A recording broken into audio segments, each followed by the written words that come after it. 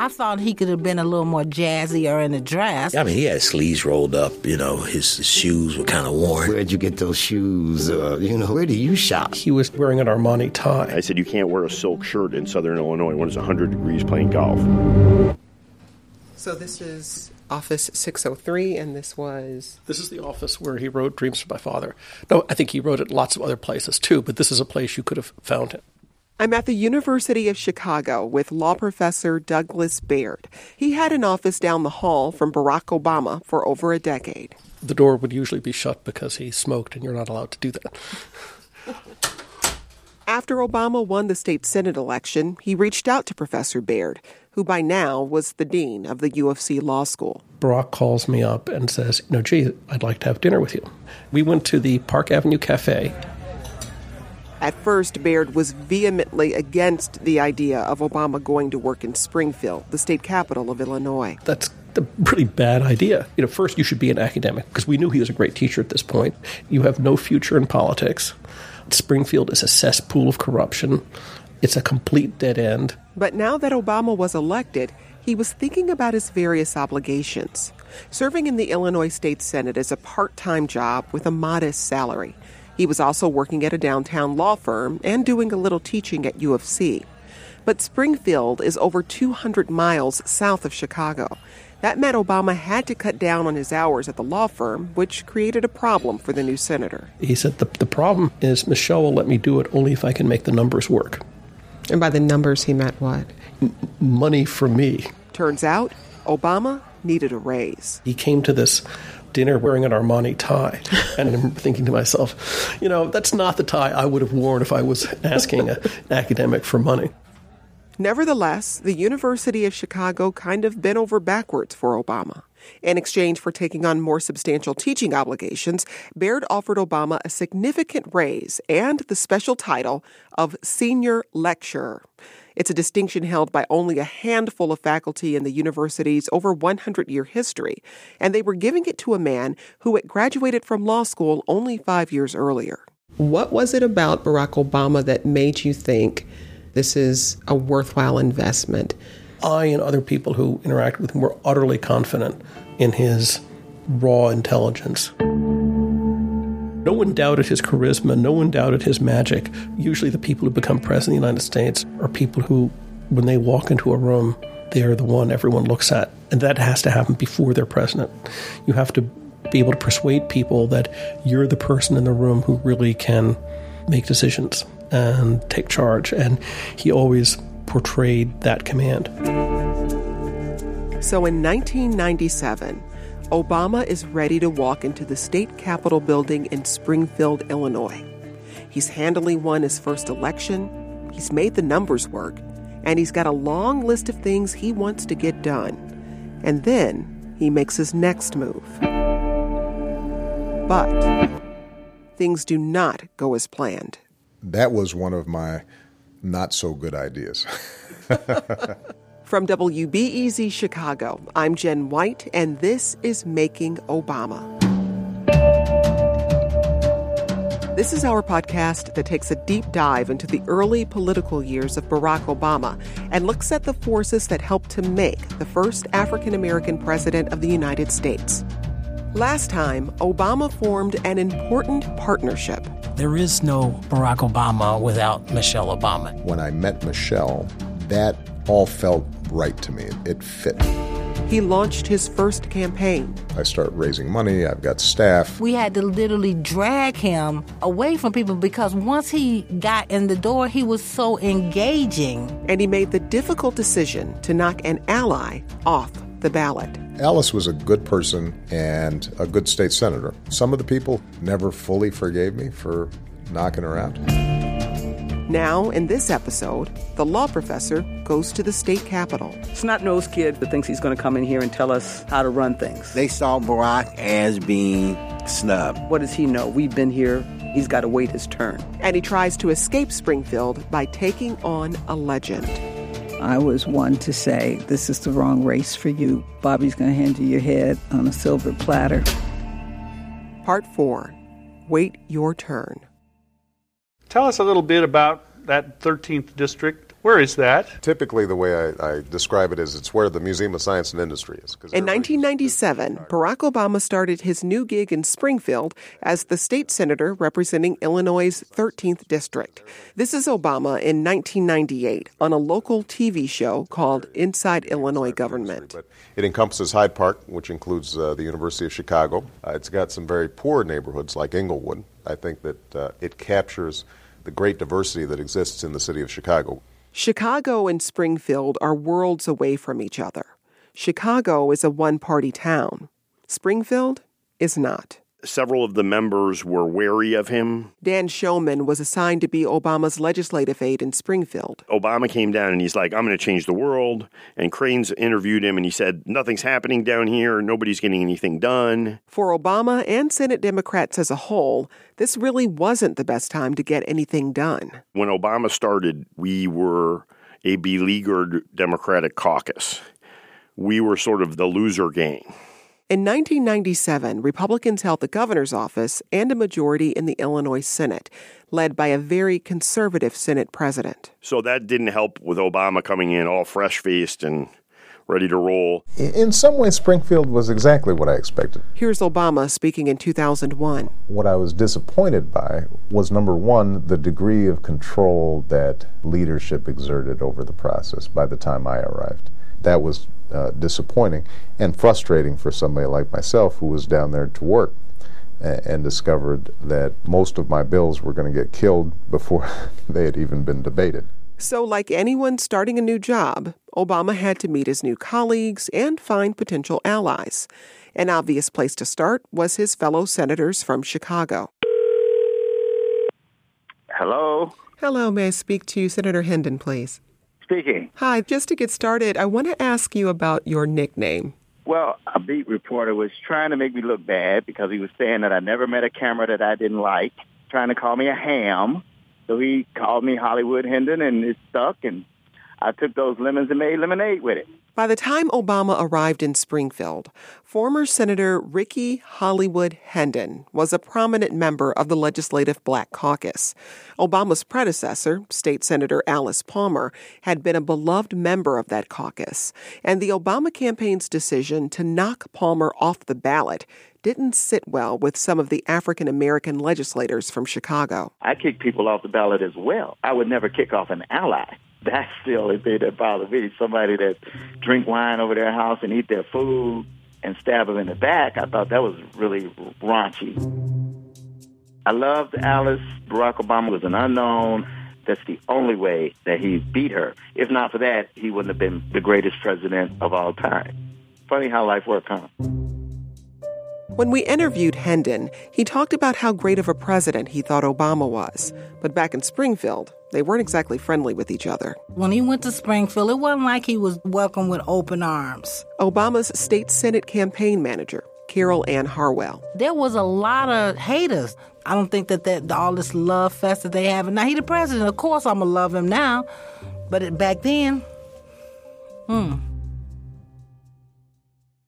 2 months into his term, Obama introduced one of his first pieces of legislation on the Senate floor.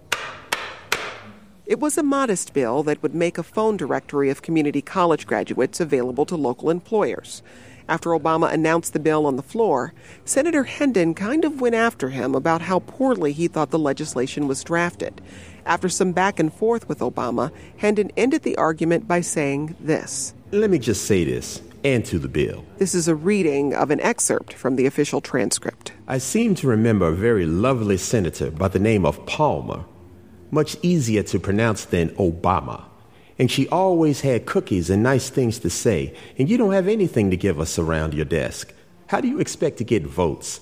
And you don't even wear nice perfume like Senator Palmer did. I definitely urge a no vote, whatever your name is.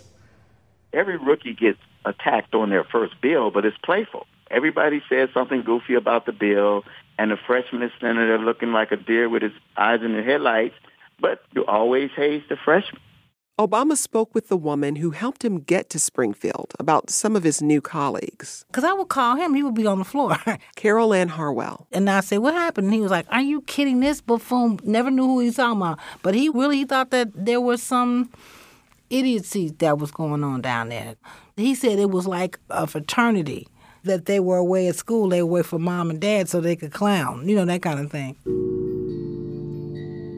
What did you observe about State Senator Obama's relationship with his African-American colleagues? When they saw Barack coming in, they were a little taken aback. Lisa Madigan is the current Illinois Attorney General. Back in the day, she served with Obama as a Democratic state senator. I think there was this feeling among the African Americans from Chicago that Barack hadn't paid his dues. And quite frankly, with his Harvard law degree, he really wasn't black enough. Southside political operator Al Kendall. I was in rooms and times when, people would say things about Barack. That's true. He's an uppity nigga. I don't want to go into all the names, but it was along that vein. And to some degree, Barack has an air of confidence about himself that you want to say, "Wait, brother, slow your roll for just a minute, okay?"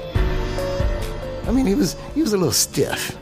It's not bullying or anything like that, but it's easy to mess with him. Former State Senator Donnie Trotter served in Springfield in the mid-'90s. He and Ricky Hendon were close friends. We were, in the lexicon of the community, frickin' frack. Obama was labeled as arrogant. Some senators nicknamed him Harvard and Senator Yo Mama. It's a different personality than one of people like myself and Ricky, who grew up in the neighborhood, of playing the dozens. Now, we didn't say nothing about his mother or nothing like that, but certainly we'll say things like, "Where'd you get those shoes?" Or, "Where do you shop?" Ricky Hendon. So we respected Barack and thought he was, smart, but he wasn't an Alice Palmer. All in all, it was a difficult situation for the new guy. Some of his colleagues in his own party are suspicious of him, and the other party has an iron grip on the Senate's agenda. How can he get anything done?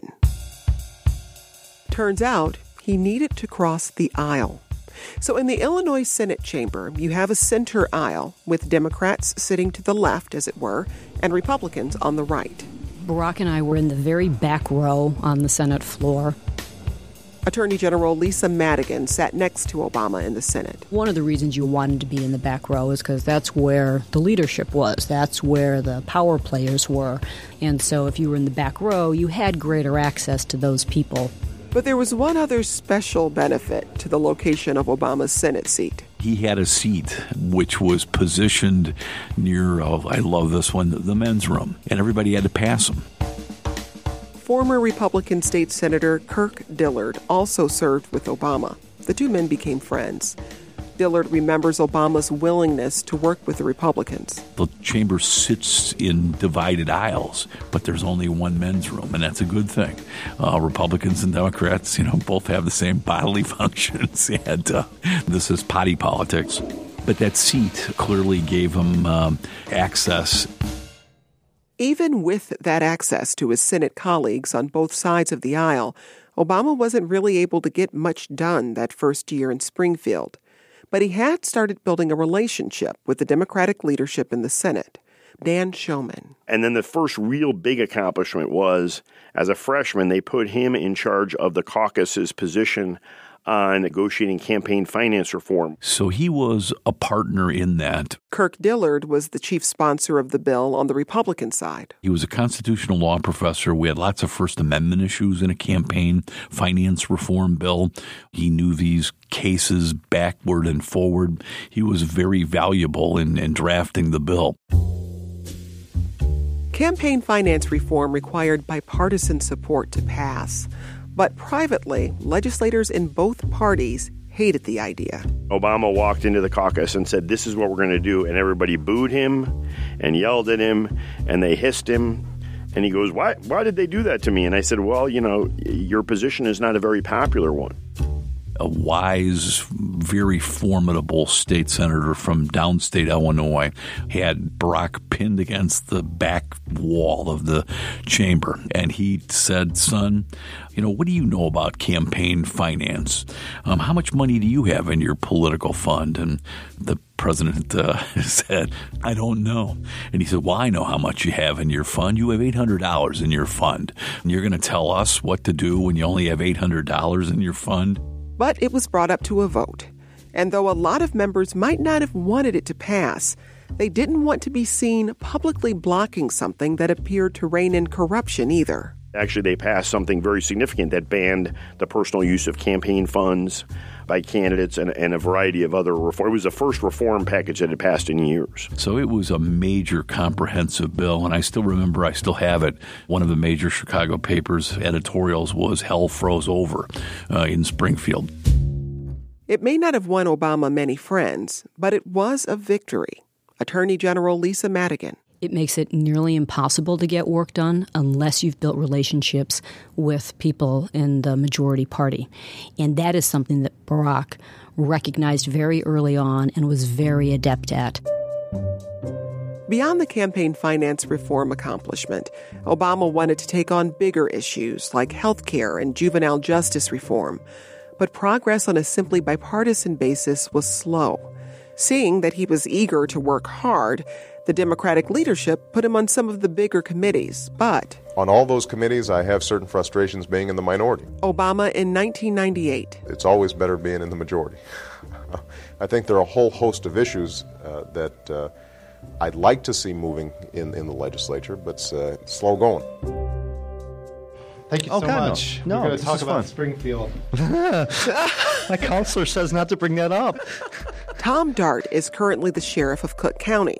But during Obama's early years in the state Senate, Dart served as a Democratic member in the Illinois House of Representatives. So I didn't see Barack originally, but shortly thereafter, he and I came across each other and shared some similar thoughts and frustrations, I guess. About Springfield? Oh, God, yeah. Neither one of us were down there saying, thank God I've got this and this helps my law practice, or it's so cool to have someone call you senator or representative. No.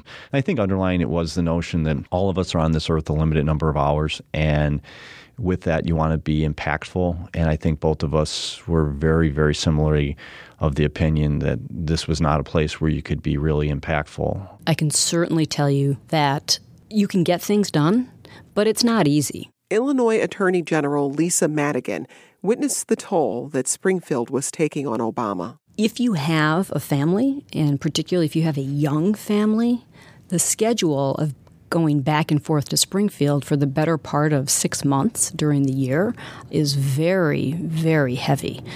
You're not there to support your family, physically. And then the other side of that is you're not making a lot of money to support them financially either. In July 1998, the Obamas had Malia, their first child. Barack Obama was away from home a lot. The drive from Chicago to Springfield is 3 or 4 hours each way. And when he wasn't in session, Obama was working 2 other jobs. He had a problem with the fact that he was overloaded. Legislative aide Dan Showman. He was teaching law, he was a dad, he was practicing law, and he was a state senator.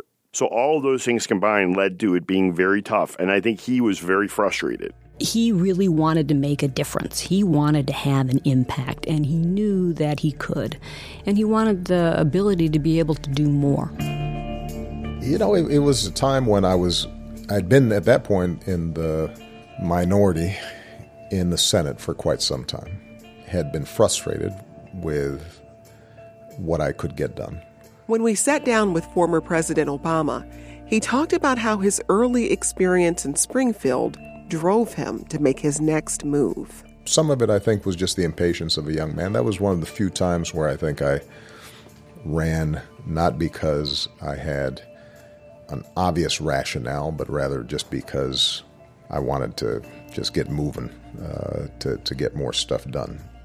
Coming up on Making Obama, we go back to Chicago for another race.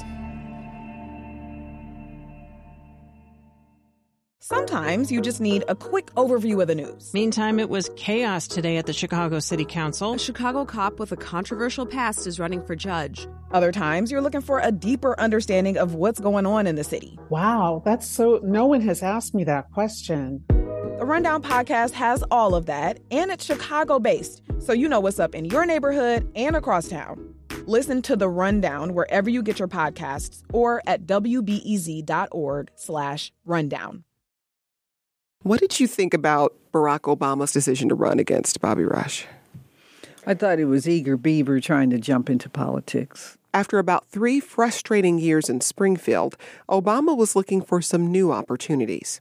He considered a potential run against Bobby Rush, a prominent black congressman in Chicago. I was one to say, this is the wrong race for you. You're going to lose your butt. Obama asked around for advice, and he spoke with Hermine Hartman, the editor and founder of Indigo, a magazine based in the South Side that focuses on the, quote, black urban agenda. Hartman didn't hold back. Bobby's going to hand you your head on a silver platter and trying to make him understand the why. You don't know what Bobby Rush means here. You must remember, Bobby is a Panther. You all know Bobby as a congressman. I know Bobby as a Panther who became a congressman. There's some real steps there. And you are not going to take him on. And I thought he was not black enough. Explain that. Well, Bobby is ingrained in the black community as a black American, as a black Chicagoan, as a black politician. I thought Barack was clueless on that. This is the CBS Evening News with Walter Cronkite. Bobby Rush was a central figure in one of the defining moments of the civil rights era in Chicago. In Chicago today, 2 Black Panthers were killed as police raided a Panther stronghold. The 1969 killing of Black Panthers Fred Hampton and Mark Clark by the Chicago police. African-American activists called it an assassination. Panther Bobby Rush charges it was the raiding party, not the Panthers, who did the shooting. After the killings, Bobby Rush became the Illinois Black Panther Party's acting chairman, and he led the charge against the Chicago police. Murder.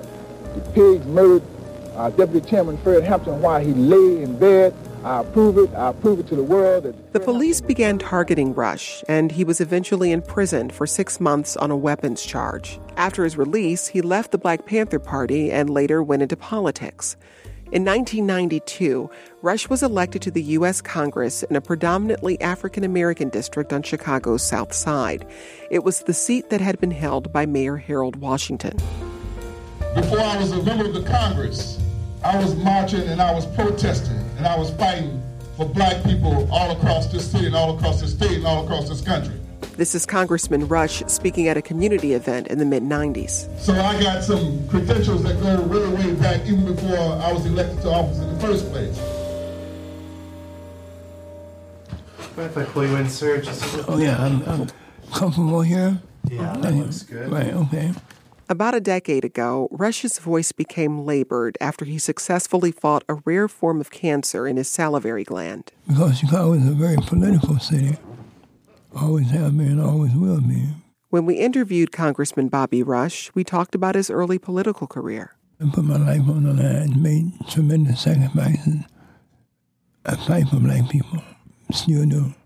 I'm a man of courage, so I speak out and speak up. A man of courage who speaks out and speaks up. In 1999, this was the man who a frustrated 38-year-old state senator with a funny name decided to take on. That was one of my not so good ideas. Didn't really think that one through. One major reason that Obama thought Rush was beatable was because of the 1999 Chicago mayoral election between Rush and Richard M. Daley. Daley apparently won with stronger support in the black community than he has ever had in an election. On election night, Mayor Daley won big. Bobby had just run against Rich Daley and done very poorly, including in his own congressional district. It seems as though I have lost this election, but I want you to know that I don't consider myself a loser.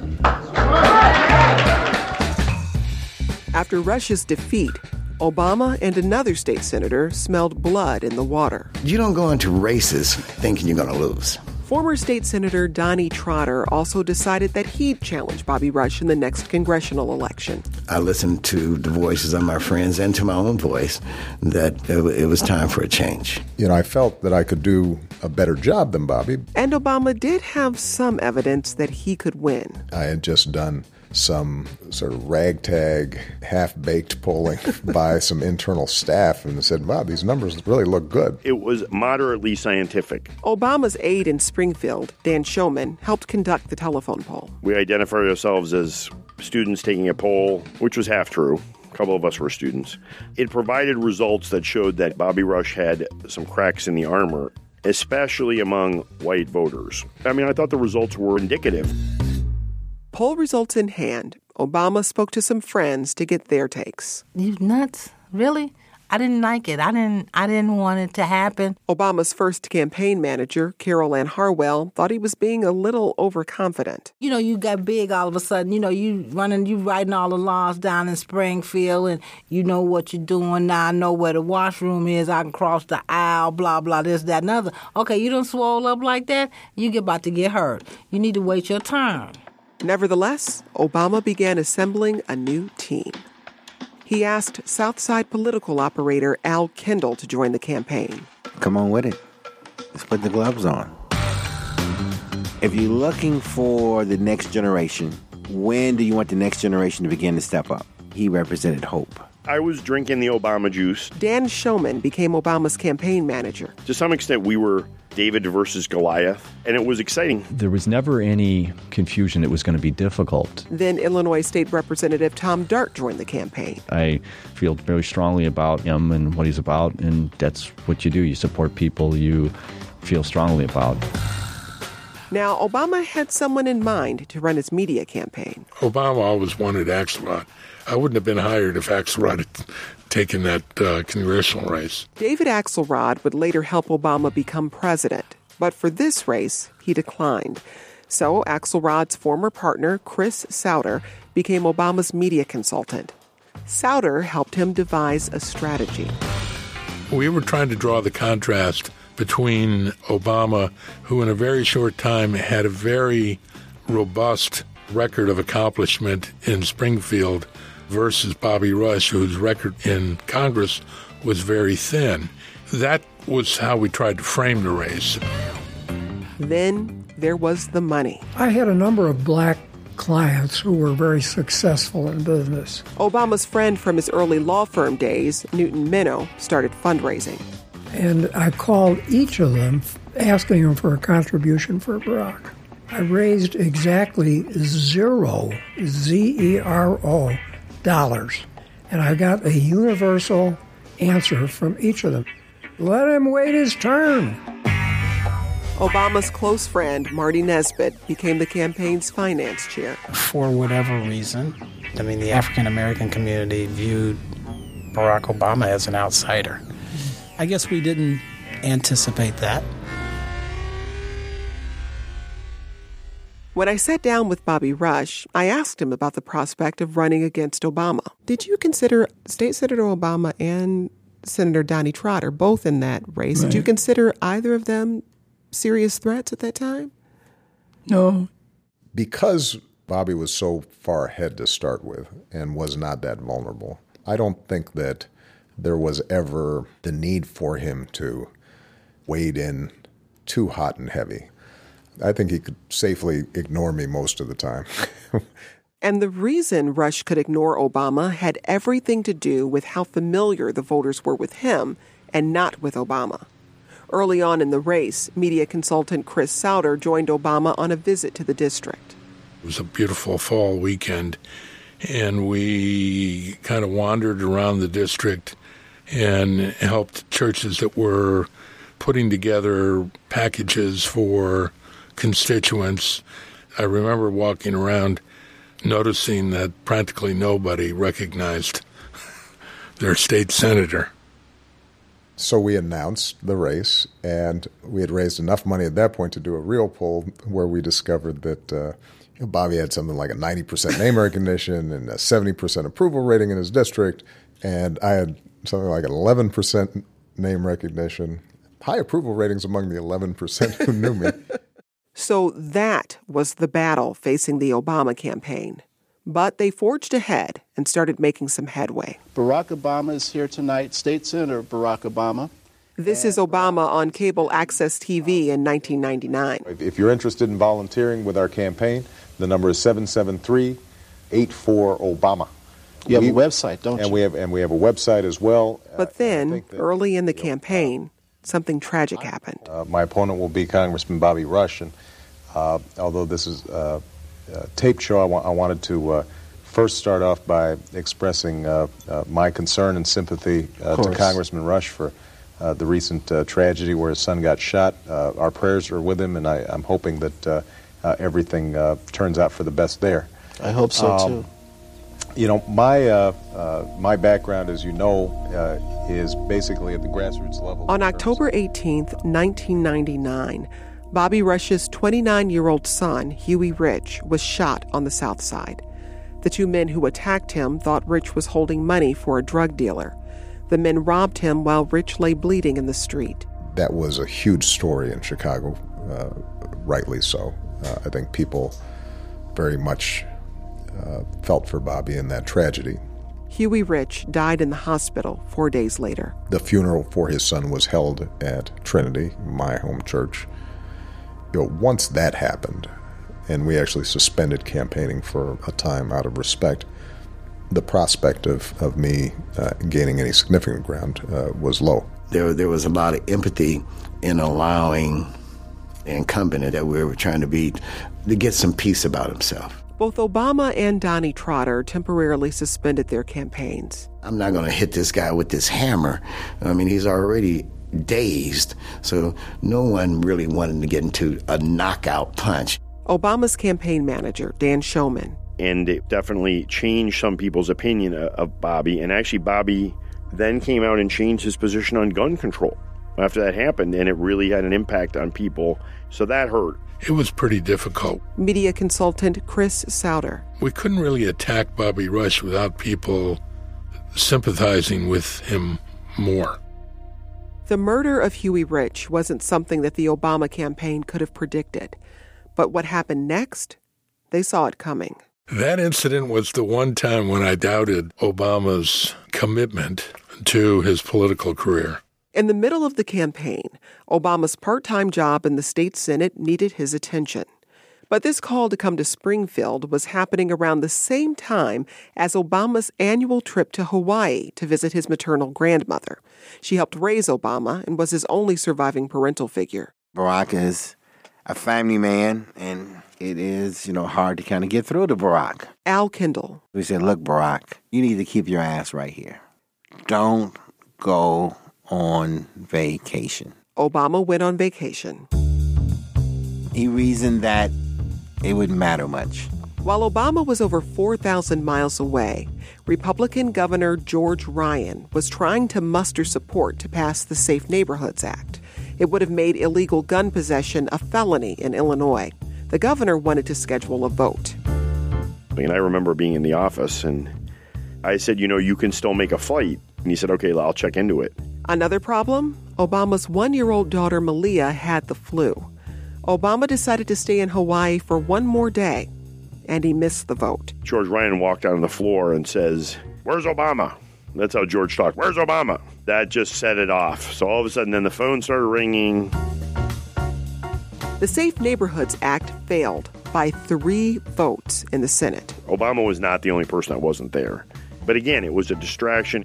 So it was just one more chink in the armor. And then we had to spend days explaining to people, no, Obama does support gun control. No, Obama does support the Safe Neighborhoods Act. In the Chicago Tribune, an editorial called the senators who missed the vote, quote, gutless sheep. Obama's opponents pounced. That was a very important vote. Former Senator Donnie Trotter was there for the vote. Every vote we take impacts on everyone in this state. You're expected to be there. That can be viewed as dereliction of the promise you made. Did he make the right decision? I think probably yes. But did people handle it well? No. And was he thrown under the bus? Absolutely. An unexpected tragedy and a PR disaster did not help the Obama campaign. But besides those two events, throughout the 2000 congressional race, there was an undercurrent of talk about State Senator Obama. There were still those strains, and continue to be strains, within Chicago's African-American community of trying to figure out who's who and what's what. Are there people pulling the strings behind the scenes? Barack's from Hyde Park. Is he a front for the powers that be? I've always had a problem with white liberals. So did you feel in that race like State Senator Obama was thinking for himself, or did you feel like he was... Oh, no, they encouraged him to run against me. They thought that this Harvard-educated lawyer, tall, handsome, light-skinned, looking good, they thought that they could take me out. To this day, Bobby Rush thinks that the candidacy of a, quote, Harvard-educated lawyer, tall, handsome, light-skinned, looking good, was a plot by white liberals. That suspicion about Obama's backers seeped into the congressional race. It was a whispering behind the back thing. Obama's campaign manager, Dan Shulman. There was things that I heard were said at the bars and things that I heard were said about me. And, people would say Obama has a white campaign manager and a white mother.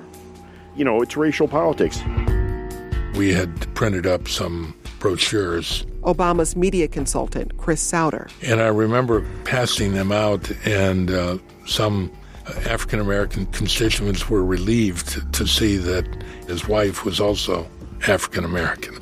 So much that they commented on it. Field coordinator Al Kendall. You get any number of black people who just said that Barack, one, was not black enough and had not paid his dues long enough, that he was really supported by the Jews, that he was supported by outside interests, and that he didn't represent, the heart and soul of African Americans.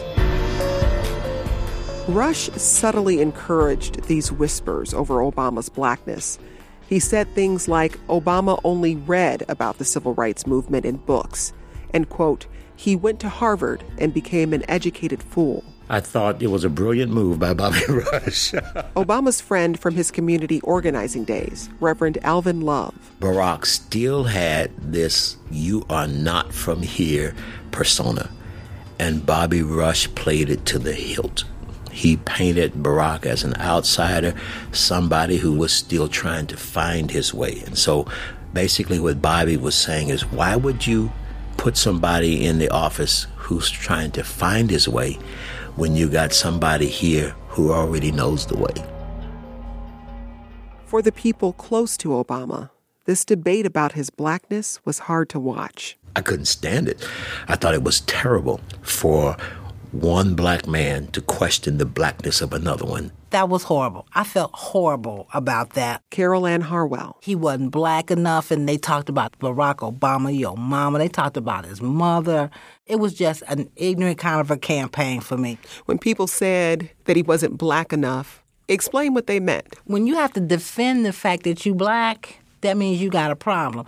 Part of his campaign stunt was, I have a hard time getting a cab just like other black folks. Whenever you got to say that to black folks, then you ain't black.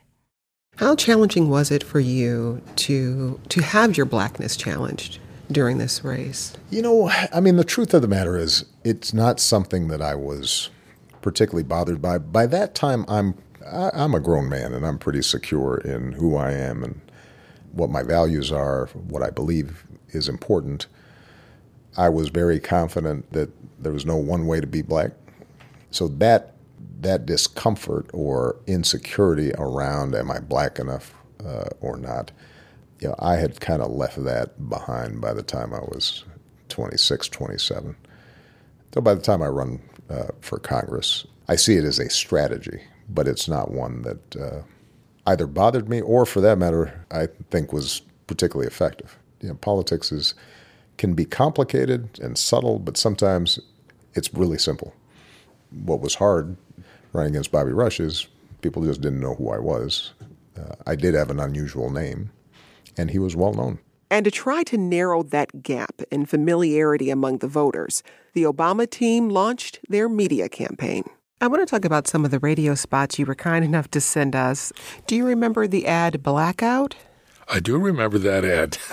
Media consultant Chris Sauter produced Obama's radio ads. I've only listened to these spots twice since 2000. Basically, the ad was playing off a problem happening on the South Side at the time, a series of blackouts under the electric company ComEd. Oh, man, there go the lights again. Another blackout. I'm tired of this. When's somebody going to do something? Obama. Say what? The man says what? So we were trying to elevate his name recognition. State Senator Barack Obama. Who were you targeting with these ads? Where were they playing? They were playing on black radio. Barack Obama, Democratic candidate for Congress. As a community organizer, Obama fought to make sure residents in Roseland and Oakdale Gardens received their fair share of services. Barack Obama. As a lawyer, Obama fought for civil rights and headed up Project Vote, registering over 100,000 minority voters. Barack Obama. Here come the lights. ComEd must have heard from that Senator Obama. And that's Obama, Barack Obama. And they'll be hearing a lot more from him. Barack Obama. They also did some ads that dramatized the issues that Obama ran on. It could happen to you or to someone you love. Stopped by police for no apparent reason except that you fit a racial profile secretly used by police.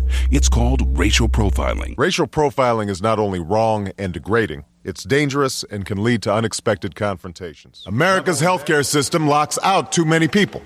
I'm fighting to change that. Brock, we need a congressman like you who would do more than just talk. Barack Obama, Democrat for Congress. New leadership that works for us. Paid for by Obama for Congress 2000. Do you think he enjoyed cutting these ads? Well, I don't know. Especially the closer we got to the election, I didn't get the feeling that he was enjoying anything. He complained and whined a lot during the congressional race. Remember, he was still driving himself. He's like, I don't know where you guys are sending me. Obama's campaign manager, Dan Shulman. He was just constantly complaining about being tired. There was actually a point towards the end of the campaign where he had like serious fatigue. We were a little concerned about him. He and I were arguing a lot. I don't think we held it personally against each other. But he was difficult, and he was difficult to be managed. It was hard for him to give up control. There were a lot of key decisions that he wouldn't agree with, and he just stood firm. For example, I wanted him to run as Barack Barry Obama. I'll probably go to my grave still standing by that argument. But nope, wouldn't do it. He said, Barack's my name. He didn't say that Hussein was his middle name, but he said, Barack's my name, so I'm going to run as Barack. I mean, we argued and argued and argued. He also never let us use the O''Obama on the Irish stuff. I'm not Irish, and it's not the right way to use my name, so we just didn't do it. He didn't want to play that game. He could have, but he didn't. Speaking of the Irish stuff, primary elections in Illinois normally happen in late March. So around that time, there's a tradition in Chicago besides dyeing the river green, and that's for Chicago politicians to go marching. First time he marched in the South Side Irish Parade, I took him, and he was very concerned because there was maybe, 2 black people on the parade. 400,000 people, the largest neighborhood parade in the United States. I gave him a green hat, a green vest, and he goes, I'm going to wear this. He goes, am I going to be okay? Am I going to be safe? I said, you'll be fine. He marched with Tom Dart, who's now the sheriff. And so I'm always in it because it's in my neighborhood. Tom Dart worked as a coordinator for Obama in the 2000 race. He also might have freelanced a bit on some campaign swag. It was so funny because we went and got all these buttons printed up that had a big shamrock on it, and then it had O''Obama. Everybody wanted one, and we ran out of them because everybody was like, oh my God, who is this guy? What county in Ireland is he from? I was like, oh, we'll work on that later. Honestly, he was like, I don't want to say the hit of the parade, but close to it. I mean, he worked those crowds so hard, and he met so many people, and people just loved him. The enthusiasm was incredible. We had such large crowds of people, and he was being so positively received. Dart had never seen such energy for a politician before, and maybe that would translate to votes. Maybe this thing could be winnable after all. Even Bobby Rush got nervous. Bobby Rush had a tradition on the Sunday before an election. He'd wander the district in the middle of the night to try to get a sense for the electorate. At about 2 o'clock in the morning, He went into Tom Dart's primarily white Irish Catholic 19th Ward, and he saw a lot of Obama for Congress signs. That alerted me. That's what I was kind of unsure about the outcome. Coming up on Making Obama, Election Night. Sometimes you just need a quick overview of the news. Meantime, it was chaos today at the Chicago City Council. A Chicago cop with a controversial past is running for judge. Other times, you're looking for a deeper understanding of what's going on in the city. Wow, no one has asked me that question. The Rundown podcast has all of that, and it's Chicago-based, so you know what's up in your neighborhood and across town. Listen to The Rundown wherever you get your podcasts or at wbez.org/rundown. A couple of weeks before the 2000 congressional primary, the Chicago Tribune endorsed Obama over the incumbent Bobby Rush. The endorsement said, quote, "Obama is smart and energetic. He has fresh ideas on governing, and he understands that he would become a spokesman for African American concerns nationally." You know, we started to gain some momentum. Obama's campaign manager, Dan Shulman. People started to realize who he was. We were on the radio.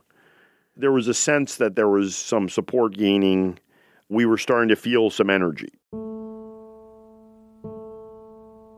When election night happened, and I was sitting in the control room, which was the campaign office, essentially, everybody was at the party. And Obama's like, "Where are you?" I said, "Well, we're gathering results, and we lost." And he said, "We lost?" I said, "We lost. We didn't lose by a little. We lost by a lot." Barack called me up and says, "Yeah, Tom, we didn't win." Sheriff Tom Dart. I just was like, "No. No." He's like, "No, Tom, we're not going to win." And I was like, "No."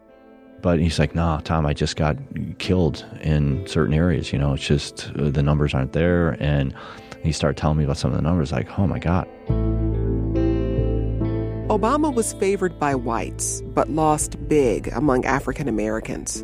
Rush beat Obama by 30 points, around 61% to 30. Losing isn't fun. Former State Senator Trotter got around 7% of the vote. Even with our combined votes, Bobby still could have brought a third person in the race. Bobby beat the heck out of us. Obama barely won his own neighborhood, with just over half of the vote in Hyde Park. There was sort of this pathetic kind of post-election party. Everybody was kind of down in the dumps. Obama's friend and campaign finance chair, Marty Nesbitt. And there were like balloons on the floor and confetti, and it was kind of the sad-looking situation. Magazine editor Hermine Hartman sums up the race like this. Harvard degreed versus streetwise. I think he thought, I'm so bright and I'm so advanced. I think he misread the people of the community. And I think he misread Bobby. When I sat down with Bobby Rush, we talked about that election night. How did that make you feel? Victorious. Nearly 20 years later, Congressman Rush is still in office. We got our ass kicked. He did more than just defeat me. He spanked me. I got spanked. He was very humbled by it. And it was good to hear that he was humble. I said, I told you. Obama's first campaign manager, Carol Ann Harwell. See, that's what you get. You need to sit down, little boy, until it's time, your time come. Did he talk about leaving politics at that point? Yeah. What did he say? I done spent my time. I'm wasting my time. I could have been making this kind of money. I'm a lawyer. I could have done this. And you know how you care for somebody so much and their passion has been extinguished? Why am I doing this? Because he was truly hurt. Obama's post-election party was at the Hyde Park Ramada Inn, the same place where he'd launched his political career almost 5 years earlier. During his concession speech, Obama expressed his feelings about his future by saying, quote, "I've got to make assessments about where we go from here. We need a new style of politics to deal with the issues that are important to the people. What's not clear to me is whether I should do that as an elected official or by influencing government in ways that actually improve people's lives." How much of a question was there around whether he was going to stay in political life? Well, I think there was a big question. Marty Nesbitt. He knew he had options, and I think he's aware that he had a family, and he had to figure out how to make sure that they were cared for. Is this the end of Obama's career? We don't know. Dan Shulman. He very strongly contemplated giving up. In fact, he was up for a job heading the Joyce Foundation. He was interviewed to run the prestigious Progressive Joyce Foundation. It paid a lot of money, several $100,000, country club memberships, executives club. And I was so excited. He said, "Chief, if I get this job, you're going to be the chief of staff." So I woke up that morning, I said, finally, all this work I've put in is going to come to fruition. You know, all these years of toiling. And he called me and he said, "You know, I got in there and I didn't want the job. I couldn't do it, so I kind of did a bad job on the interview." And I said, "You're an asshole. I really wanted this, and now look where we are." And he said, "I'm sorry, Chief." I said, "Well, it is what it is." So I felt like he was close, but ultimately, if he didn't feel like he was part of the game or relevant, which is really what Michelle knew, that he had to always be relevant, then he wasn't satisfied. So ultimately, he couldn't do it. What do you think drove that need in him to feel relevant? That's a good question. I don't know. Besides the magnitude of the loss to Bobby Rush, there was another consequence of the campaign that created a real problem for the Obamas. Barack was pissed off. First and foremost, because Michelle was pissed off. Obama's field coordinator, Al Kendall. "Michelle, no uncertain terms. Let it be known, that we had to get this together." The failed congressional campaign left the Obamas with a personal debt of about $60,000. She was really mad about the fact of them being in debt. And Barack made it perfectly clear that any other campaign, there would be no debt. He would not, disappoint Michelle. So that was one big lesson learned. And though continuing in public life was an open question for the Obamas, in Chicago more broadly, there was a feeling that Obama's political career wasn't over yet. Media consultant Chris Sauter. Normally, the newspapers write obituaries for the losers in a race like that. But in reading some of the editorials, you almost would have thought that Obama won because they talked about what a great future he had. And I remember myself telling Dan Shulman a couple of days after the race, I said, "This guy's going to be president one day." And he says, "President? We can't even get him elected to Congress." There were a lot of people that believed in him and believed in his potential. Those people weren't dissuaded by the fact that he lost. Marty Nesbitt. I think people continued to believe in him. What do you think he learned from that loss? Well, I think he learned that he had a broad appeal. But I think the support that we got in the non-African American community in that race, how he was embraced as a candidate, helped us sort of figure out that in a broader statewide race, he'd be pretty tough to beat. It was a bad race objectively for him, but I think more than anything, he learned how difficult big-time politics was. Everything had come pretty easily for him up to that point. In short, I think Obama learned how to win by losing. When I sat down with former President Obama, he talked about the lessons he learned from that 2000 congressional race. It taught me about running at the federal level, about the importance of campaigning not based on a bunch of white papers and policy prescriptions, but telling a story and listening to people. It forced me to become a better public speaker, less professorial, although there's some who would argue that I'm still too professorial. And dealing with the media, I think, in a more high-profile way. So I probably would not have ended up being successful in my Senate race had I not run that race. Though he lost by an extraordinary margin, that race against Bobby Rush remains the only electoral defeat that Obama has ever experienced. The interesting thing that happened, though, was this small silver lining, which is towards the end of the race, when I'd be shaking hands in front of a supermarket or knocking on doors or seeing folks at train stations or churches or what have you. You'd have folks in the African American community, some elderly ladies, and you'd give them your literature and they'd say, "Oh, honey, we think you're a very nice young man. We think you'd be excellent someday. We just didn't think it was your turn yet. But you're going to have your day." And that was an interesting insight, so that even though we did badly on Election Day, it actually gave me more confidence that if I were to run not against such a well-known African-American politician who had been around for so long, but rather if I were running in a race in which the African-American community could mobilize behind me, that I could get that vote. There's one more thing about Obama's story in 2000. That same year, Obama went to the Democratic National Convention held in Los Angeles. He wanted to cheer himself up after losing to Bobby Rush and finding himself in debt. When he landed at the airport and went to rent a car, his credit card was declined.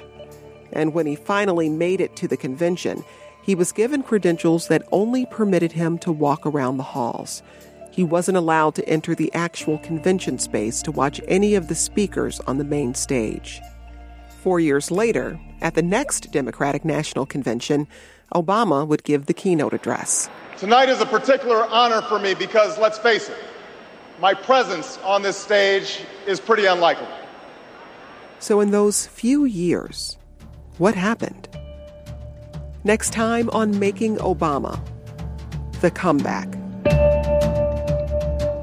He finds his political godfather. He said, "You have the power to make a United States senator." I said, "Do you know of anybody I can make?" And Brock said, "Me."